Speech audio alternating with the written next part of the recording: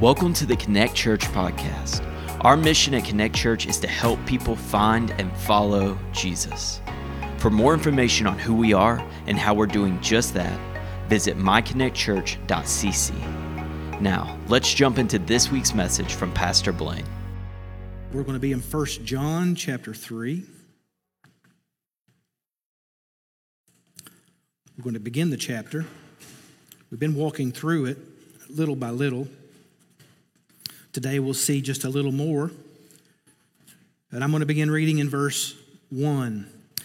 See what kind of love the Father has given to us that we should be called children of God, and so we are. The reason why the world does not know us is that it did not know Him.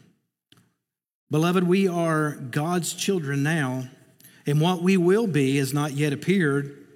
But we know that when He appears, we shall be like Him, because we shall see Him as He is.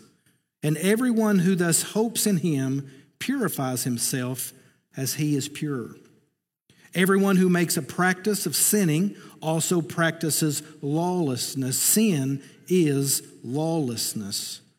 You know that He appeared in order to take away sins, and in Him there is no sin. No one who abides in Him keeps on sinning. No one who keeps on sinning has either seen Him or known Him. Little children, let no one deceive you. Whoever practices righteousness is righteous as He is righteous. Whoever makes a practice of sinning is of the devil. For the devil has been sinning from the beginning, and the reason the Son of God appeared was to destroy the works of the devil.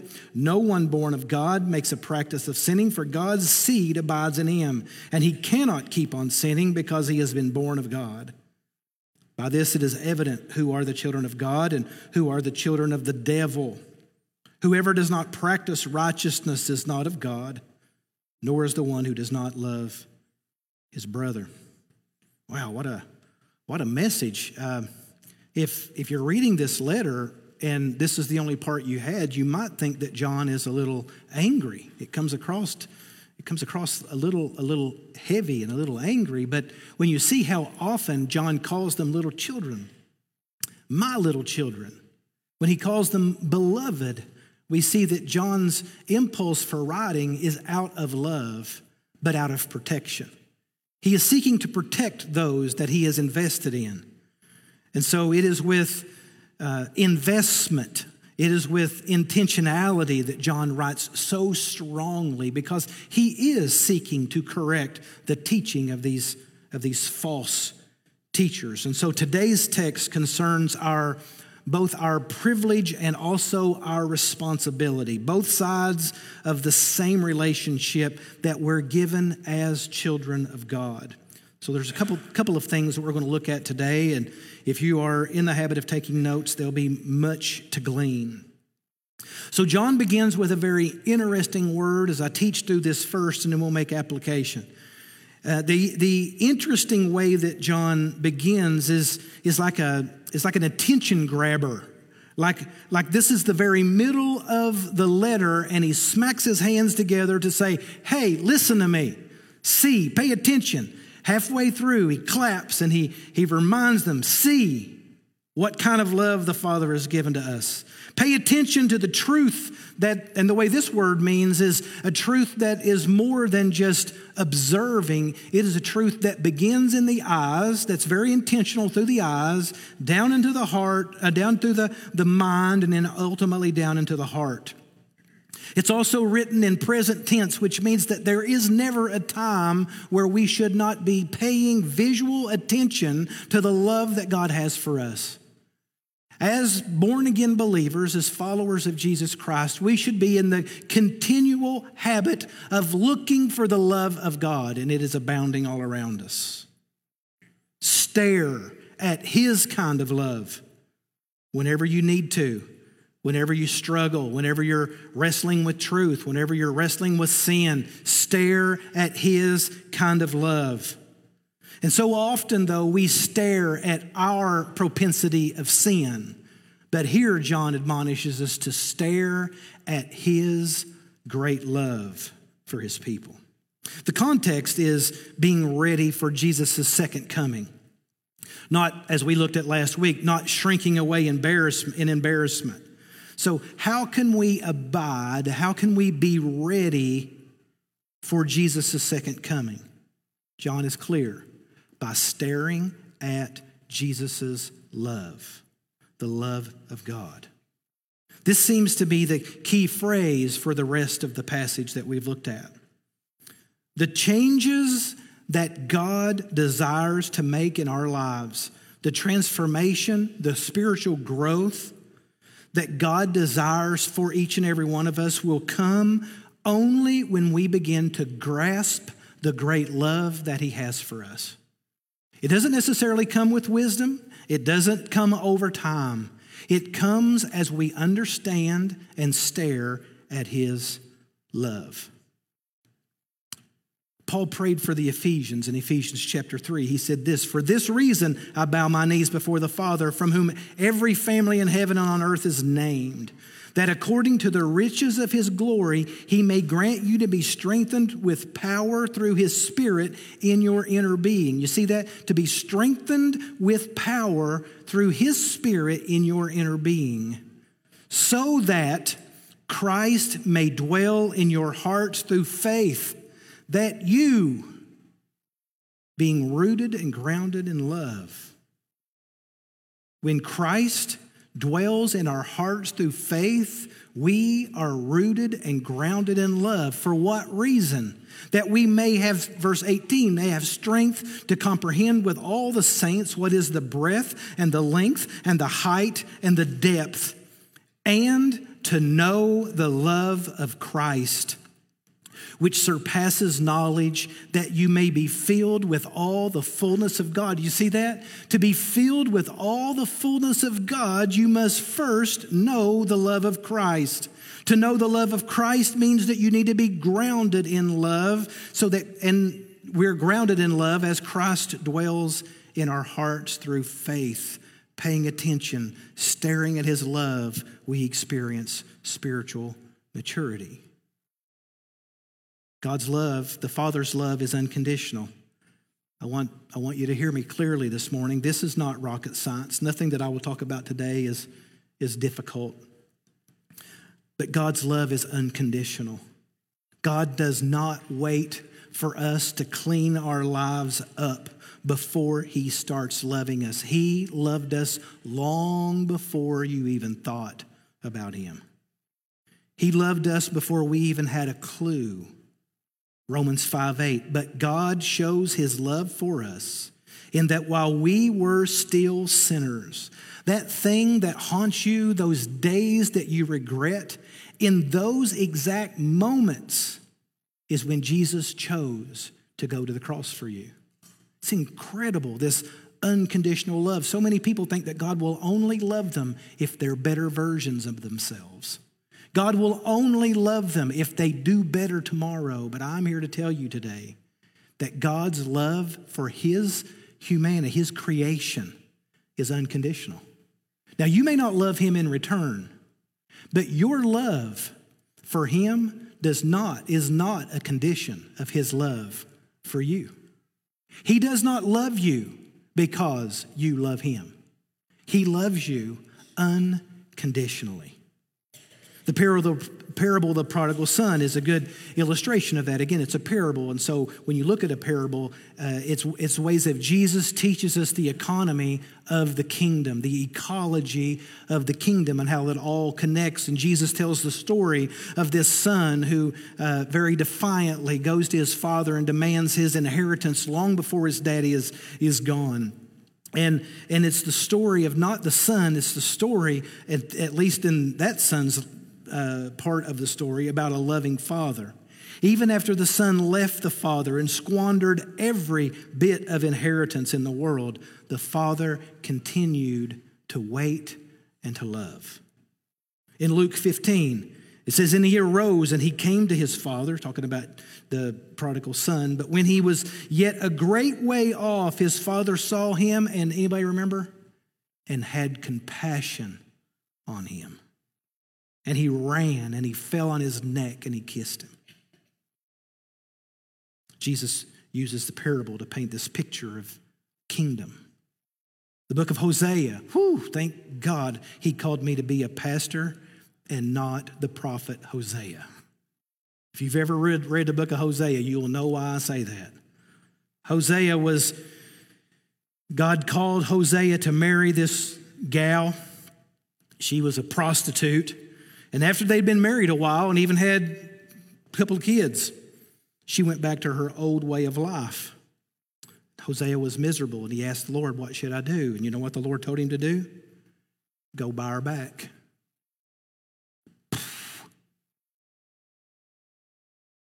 When you get to that part of the story, I mean, that's a flip, because you're expecting God to say, you know what? Dump her. He told her to take her back. Why? By the way, this happens multiple times. Why? Because Hosea's entire marriage was a picture of God's marriage to Israel, a picture of his unconditional love. I'm glad Hosea gets to tell it. Not only is it unconditional, it's sacrificial. And that, the world's idea of love is a very, I would say at best, mutual. In other words, what I'm saying is, I will love you, but what do I get out of it? Now, most people would not say that. Most people won't say, hey, I will love you, but I'm going to expect a little something in return. But we do live that way. The world does operate by that measure. But God's idea of love is all about how much he wants to give, not what he can receive in return. God's love is sacrificial. It's selfless. For God so loved the world that he, what? Gave. He is a giver, not because we deserve it. He is a giver of the world that does not deserve it. In Romans chapter 3, verse 32, it says, he who did not spare his own son. It's one thing for God to send Jesus so that we could have better lives, but God the Father sent Jesus to die on the cross, and he gave him up for us all. There also never comes an end of God's love for us. Again, you may not respond that way to God's love, but you cannot affect the way God loves.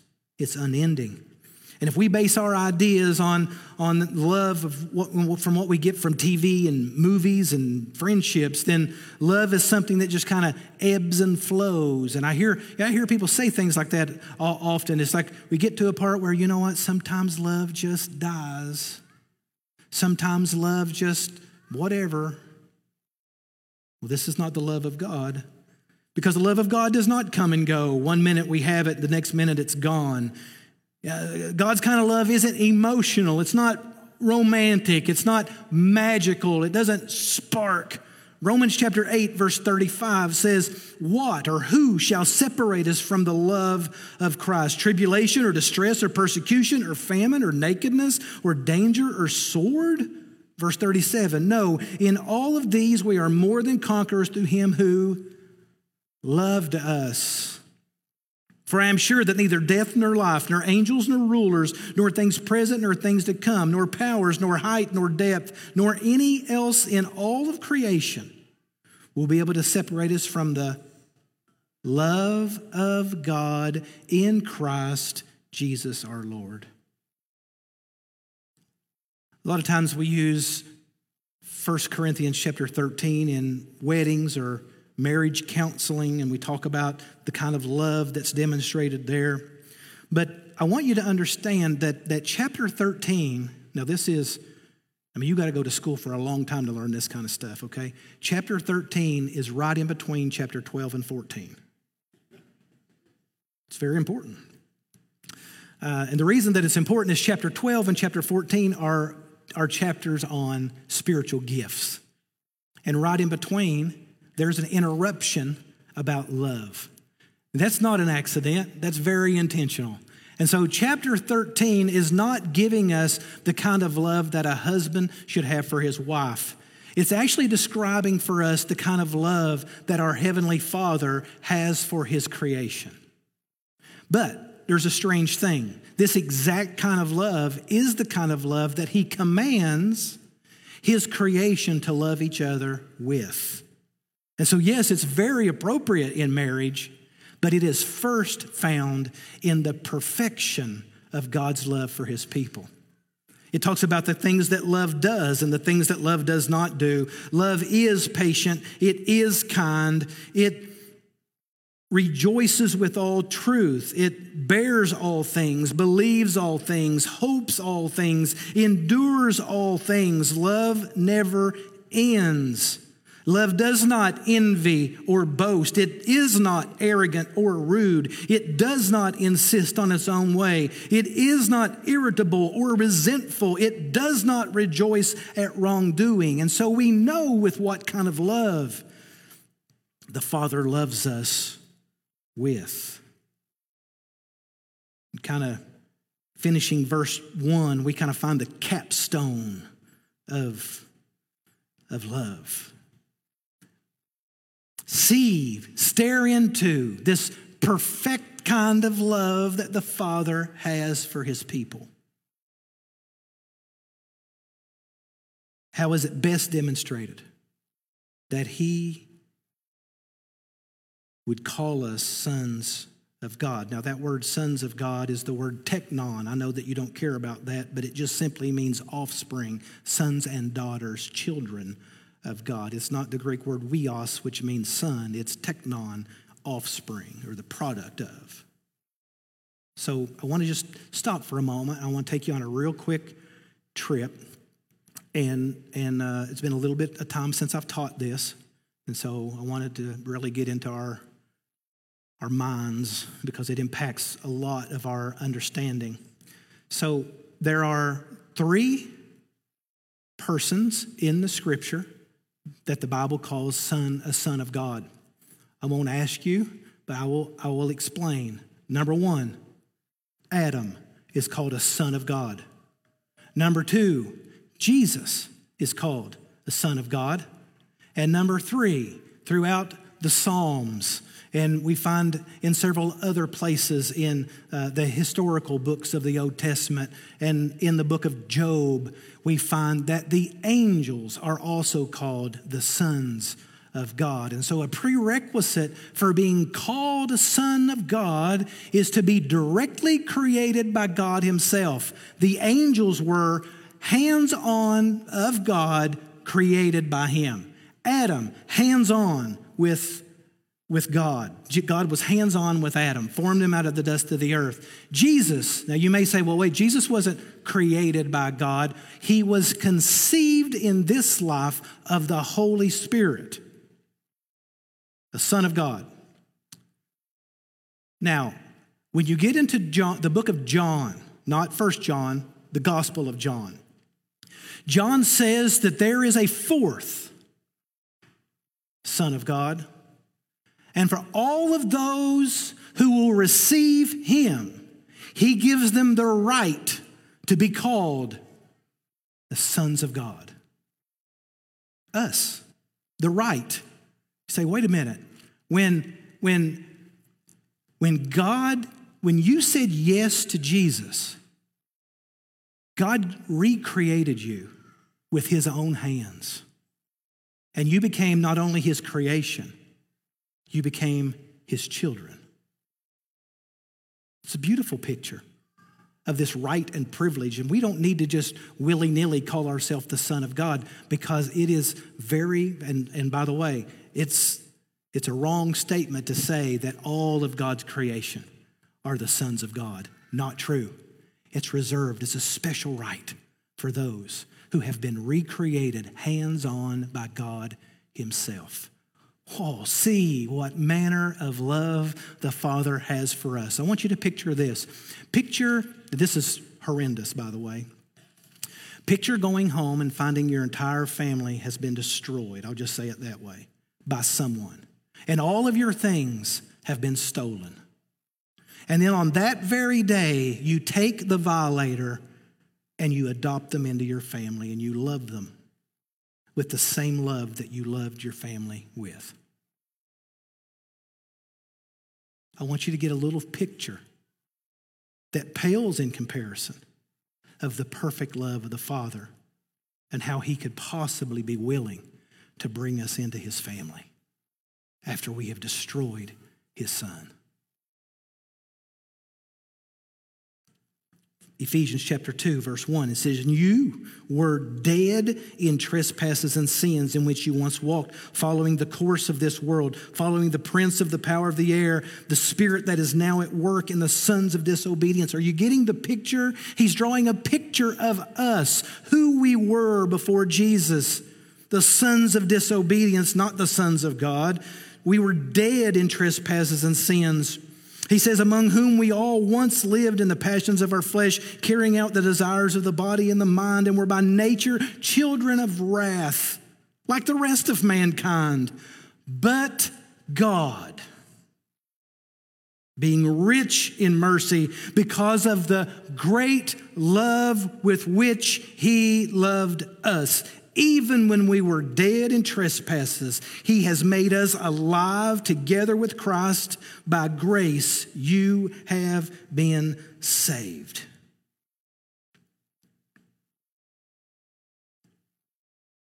It's funny, we were once in the category of God's enemies, but because of His great love, not based on how good you could be. For those of you who are waiting to get just a little bit better before you respond to God's love, I'm here to tell you, you will never reach that. It's not based on your goodness at all. That's a false gospel. That's a false narrative. Not because of how good you could be or who you are or how long you've been that or any other metric, but by who He is, His mercy, His love, His grace. He has adopted us into His family, and He has made us His children. And if we are His, what difference does it make then how we live? If we are His, why does holiness matter? What causes us to make good decisions if my life is not dependent upon my actions? If His love for me isn't dependent upon that, that we live our lives considering guilt. Well, I'm going to make a good decision because I don't want to feel bad about it.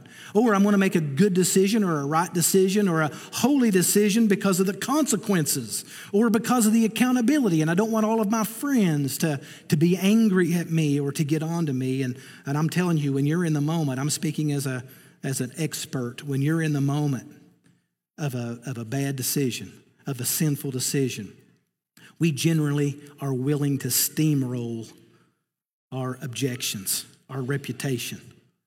But I think that if we would stare at His love, we wouldn't so quickly steamroll His reputation. This is why John says, keep your eyes staring at His love, because whatever you look at over time, you will become. Whatever you look at over time, you will become. The reason that the world doesn't know us is that it did not know Him. This word know, gnosko, means to learn. It's a knowledge that's grounded in experiences. There's another word, know. We've talked about it, eido. It means to see with the mind, to perceive, a mental perception, to kind of deduce, to have an understanding. John is using this idea of personal experience. The world is not experiencing Jesus personally. When they look at you, and they may even see Jesus, but they won't recognize Jesus when they see you. They won't recognize Jesus when they look at you. Why? Because they didn't recognize Jesus when He walked among them.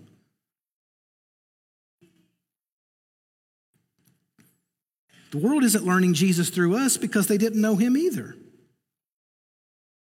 Remember, go back to 1 John chapter 2, verse 16, and we get this definition of all of those that are in the world. For all that is in the world, the desires of the flesh, the desires of the eyes, and the pride of life is not from the Father, but is of the world. Those who are in the world don't know what to make of Christians. They look at us and they scratch their head, just like they did of Jesus, because they have not come to a personal experience with God. Much of how you're treated is dependent on them knowing God. And if they don't know Him, they're not going to love you more than they loved Him. Not if you're acting like Him. Not if you're loving like Him. Certainly not if you're becoming like Him. You ever wonder why? And again, there's a lot that could be said about this and how we have messed this up from generation to generation. But I think most born-again believers have a desire to love people. We may not know how to love all people, but there is a desire to love people. And when you try to love people, isn't it funny how when you try to love people of the world, they often respond in hate? Isn't it odd? Why is it odd? Because Jesus tried to love people that are of the world, and what he received was hate. So why is it surprising to us when we try to love people that we would be treated the same way that he was treated? In fact, Jesus said in John 15, if the world hates you, know that it's hated me before it hated you. If you were of the world would love you as its own. But because you are not of the world, but I chose you out of the world, therefore the world hates you. Remember the word that I said to you, a servant is not greater than his master. If they persecuted me, they will also persecute you. If they kept my word, they will also keep yours. But in all these things they will do to you on my account of my name, because they do not know him who sent me. He went further in John 16 and he said, I have said these things to you to keep you from falling away, because who would stay steady in the face of hatred? But they will put you out of the synagogues. Indeed, the hour is coming when whoever kills you will think that he's offering a service to God. And if they do these things because they have not known the Father nor me. Let me tell you, I know that we are to be known as people of love, but do not expect your love to be reciprocated. Not by everyone. Maybe by those that God is drawing to himself, but not by everyone. Moving on to verse 2 and 3. I know you're looking at your watch and you're like, oh boy, we're going to move fast. We're moving fast. I'm not going to say I'm almost done, but I am going to say we're moving fast. There's two really big ideas here. Number one is the idea of becoming like Jesus when he appears, becoming like Jesus when he comes at his second coming. And number two is the idea of becoming like Jesus right now by purifying ourselves. I want us to really pay attention to that. It's found in verse 3. This is something quite interesting. On one hand, there is this present purification, becoming like Jesus now, but at the same time, there is a purification and becoming like Jesus that is still yet in the future. So in verse 2, he says, when Jesus comes, we shall be like him. Corinthians chapter 15 kind of expounds on this, verse 47, and I'm going to read it and then we'll get the context. The first man was from the earth, a man of dust. The second man is from heaven. He's talking about Adam compared to Jesus. As was the man of dust, so are also those who are of the dust, and as the man of heaven, so also are those who are of heaven. Just as we have borne the image of the man of dust, we shall also bear the image of the man of heaven. I tell you this, brothers, flesh and blood cannot inherit the kingdom of God, nor does the perishable inherit the imperishable. Behold, I tell you a mystery. We shall not all sleep, but we shall all be changed in a moment, in the twinkling of an eye, at the last trumpet. For the trumpet will sound, and the dead will be raised imperishable, and we shall be changed. For this perishable body must put on the imperishable, and this mortal body must put on immortality. When the perishable puts on the imperishable, and the mortal puts on immortality, then shall come to pass the saying that is written, death is swallowed up in victory. So Paul's talking about two men, Adam and Jesus. And Paul says that we're going to bear the image of the second man, but it doesn't stop there. During Paul's description of the events during Jesus' final return, he claims that we will be changed and we will become imperishable like Jesus. We will be given bodies imperishable, similar to Christ. That's such good news, right? And with that good news, we think, boy, what will it be like to have a new body in heaven? So since I'm getting a new body in heaven, I might as well have fun with the one I got. Right? I mean, it stretches. I don't have to take care of this body. I can do whatever I want to do to it if I get a new one. I can go wherever I want to go, sin however I want to sin. This body doesn't seem to matter. By the way, that was a teaching of the Gnostics. Well, no, John actually addresses that in verse 3.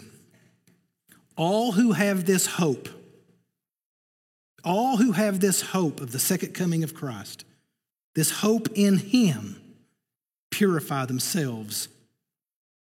Purify themselves. Okay, so I want to purify myself. I'm pretty happy with my purification. I've reached the level that I'm comfortable. No. Purify themselves just as He is pure. That's the metric. We go by His metric, not our metric, because we would never go that far with our purity. So there is a future transformation that makes us like Jesus, but there is also an expectation of a present transformation. And I know this is a little bit complicated, but we will be like Jesus, but we are to become like Jesus now. The future transformation He's going to do. The present transformation He's left us in charge of. This idea of purify yourself is the word hagnizo, and it's important because it means to be ceremonially clean. There's another word that could be used. It's the word katharizo. It's where we get our word a catheter. If you know what a catheter is, it's something that goes through and it does the cleaning for you, right? To be made clean, to be cleansed. But this idea of hagnizo is to do self-cleaning, clean yourselves. John uses a Greek word that speaks of ceremonial cleanness. It goes back to the Old Testament. It speaks to the things that must be done in order to attend the temple, the sacrifices, the worship, prayer. Generally, the Mosaic law speaks of something as clean or pure or unclean or impure to determine its fitness to be used in the temple.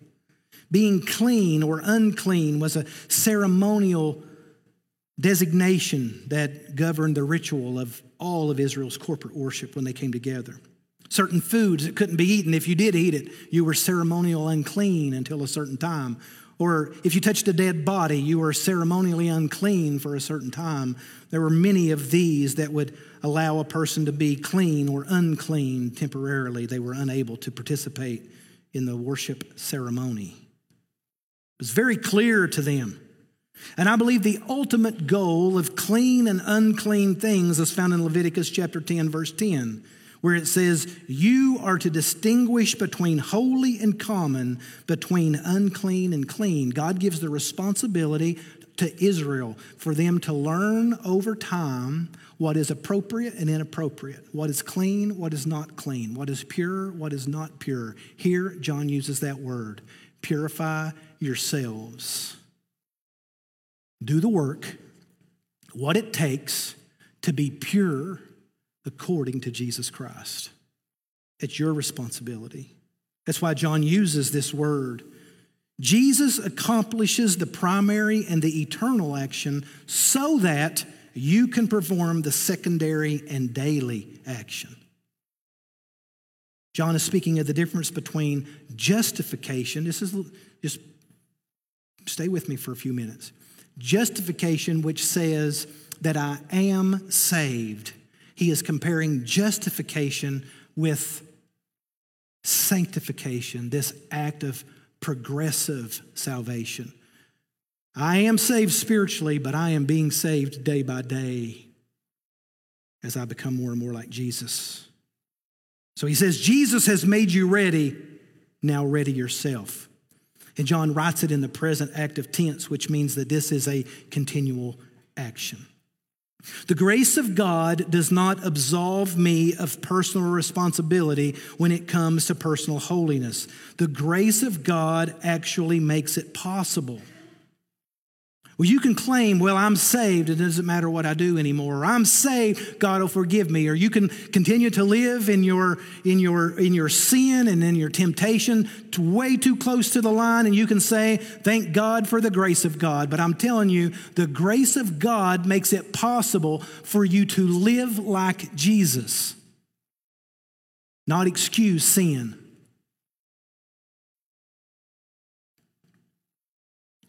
If you're going to purify yourself, who would purify themselves if they didn't recognize impurity? Our sin, as we recognize our sin and we focus on purity, you know what it makes us consider? It makes us stare at his perfect love and be reminded of his purity, not our sin. It's been a moment since we read it, so let's look at it again. Verse 3, everyone who hopes in him purifies himself as he is pure. Listen to this. This is important. As we become like Jesus, it's in direct proportion to our hope in him. Okay? I want to say that again. Becoming like Jesus is in direct proportion of how much you hope you have in Jesus. So why do we bother purifying ourselves in such a way? If Jesus has already made us holy, eternally holy, then why would I worry about daily holiness? Because our daily sanctification, our daily holiness, our daily Christ-likeness proves where our hope is.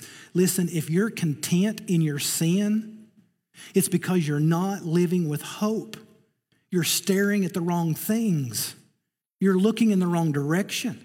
But if you will stare at his perfect love, you will recognize that your choices in holiness are worth it. Because it gives credibility to his worth and his glory. And we can stand in church and we can lift our hands and talk about Jesus being worthy. But you know what proves it?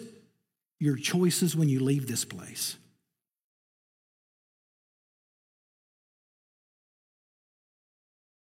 If you've been following this series so far, you'll notice that John is saying some things that he's really already said in 1 John 1:6. If we say we have fellowship with him and we walk in darkness, we lie.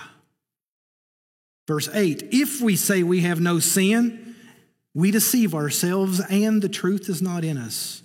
Verse 10, if we say that we have not sinned, we make him a liar and his word is not in us. I call this if but what, all right? You can write that down. It's very theological. If but what, right? If this but that equals what? Except I say what because I'm from Eastern Kentucky. Okay? If but what? If we say, but we act in this direction, then what happens? If we say we are in him, but we don't live holy, we lie. If we say we have no sin, we lie to ourselves. If we say we have not sinned, we call God a liar. John uses this approach many times in 1 John, and we actually see it here in verse 6. I just want to set the formula. He says in verse 6, no one who abides in him keeps on sinning. No one who keeps on sinning has either seen him or known him. If you claim to be in Jesus but continue sinning, then, or what, you haven't seen or known Jesus. Now, we've covered this before. Obviously, John is not saying that anyone who follows Jesus cannot sin, because we can. He just simply says that when we do, we recognize it. We're quick. Holiness makes us quick to recognize sin. By the way, this is exactly what Leviticus 10:10 says, that we know holiness, and very quickly when you think something, you act in a certain way, or your attitude creeps up, or those sorts of things happen in your life, or you're caught off guard, you're very quick to be able to determine what is common and what is holy, what is clean and what is unclean. I'm telling you, a lot of Christians say, can I get away with this? I mean, is it wrong for a Christian to do this or this? You know what? Here's the thing. If you will choose holiness, the Holy Spirit himself will tell you what is clean and unclean. There's not a list that you can look at, not some reference. In fact, James says, if you know something is sin and you do it, it's sin to you. If you don't act by faith, it's sin regardless if somebody else might be able to do it. I mean, this is really up to you to determine what is clean or unclean, what gives God glory, what doesn't give God glory. This is what John is talking about. Nail it down, live holy so that you can know if it glorifies God or not. Be quick to know if something is holy or not. And if you do find that you have sinned, if you are provoked in your heart that something is wrong, here's what John says. Oh, confess it. He's faithful and just to forgive us of our sins and cleanse us from all unrighteousness. It's not about perfection. Listen, if you're here today and you're not a Christian, Christians aren't perfect. I'm just going to go ahead and let you know. I've never met a perfect Christian. In fact, most Christians I know have a lot of work to do, including this one. Christians are not perfect. The issue with Christianity is not, I don't want to become a Christian because they're a bunch of hypocrites. You nailed it. That's exactly right.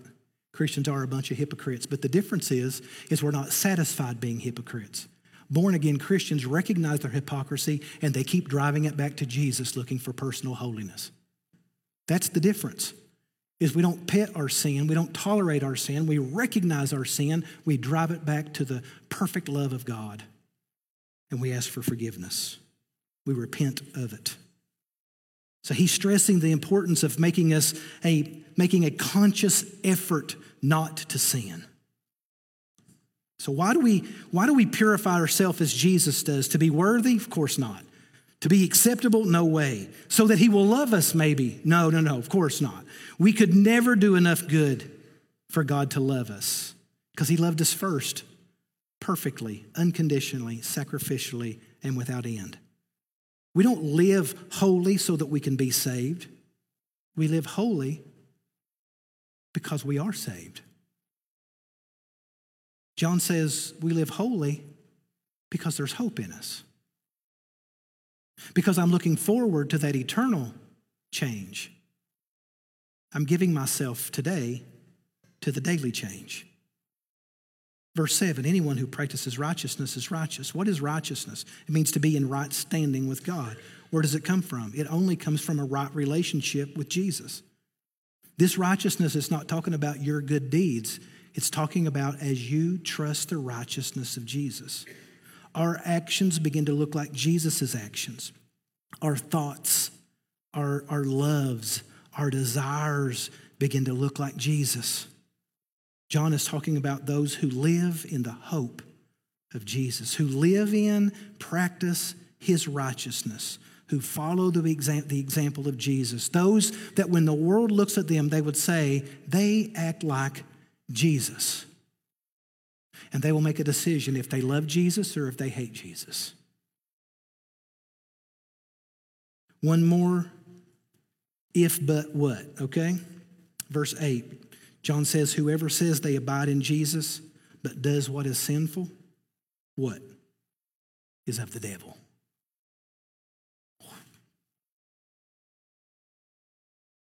You know, it's one thing to say that your allegiance lies with God. It's one thing to make a verbal confession of what you believe about God, but how do our actions line up with our claims? Listen, folks, allegiance to Jesus is not about words, it's about heart. It's about actions. If you get all the way to the end of verse 10, we get one. Anyone who does not do what is right is not God's child, nor anyone who does not love their brother or sister. Man, if you claim to be a Christian but you don't do what's right, or you don't love your brother or sister with the love that God loves you with, what? Then you're not a child of God. Wait a second. We've seen that before too, haven't we? In fact, we're going to see this many times as we continue to go through 1 John. John continues to give us the same message over and over and over. If somebody wrote you a letter and they told you the same thing in that letter multiple times, you probably would say, you know, I think this is pretty important to them. But how often we gloss over personal holiness. We gloss over loving one another. We gloss over our responsibility not to, make God proud of us, but to make Jesus known. We make salvation like we are the beneficiaries. We become the central character because we're focused on what God's going to do in us in eternity. But John puts it back on us and he says, you've got some responsibilities right now to manifest Jesus in your mind, in your attitudes, in your heart, and through your actions. And that's how you prove where your hope is, by what you're staring at. Let's pray together. Lord, we love you this morning, and we thank you that you've given us an opportunity to clearly, and we've had, I think about those first Christians, maybe even that first creation of trying to figure out what love really looks like. And John didn't have an Apostle John. Paul didn't have an Apostle Paul to read from. They experienced this love. And you moved upon them to demonstrate that love and to write it down to preserve it for us. We have had at least 2,000 more years to prove your kind of love. And thank you, Lord, for being faithful. And I pray that getting caught up in this perishable creation, getting caught up in the lust of the flesh and the lust of the eyes and the pride of life that we are bombarded with every moment. There's very few moments, this is one of them, where we don't run headlong into some obstacle that would threaten to take our eyes off your love. And Lord, I pray as a matter of habit and as a matter of confession and commitment that we would keep our eyes on Jesus, the author and finisher of our faith. And only then can we learn to love like him as we hope in his coming. So Lord, I pray that Christians wouldn't look like the world. I pray the world would see Christians and not know what to do with us.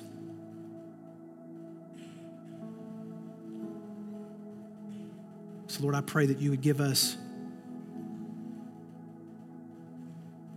a fresh sense of your Holy Spirit that would convict our hearts, convict our actions, and we wouldn't lie to ourselves and say, well, we're good enough, or, well, we've prayed a prayer and we've checked a box.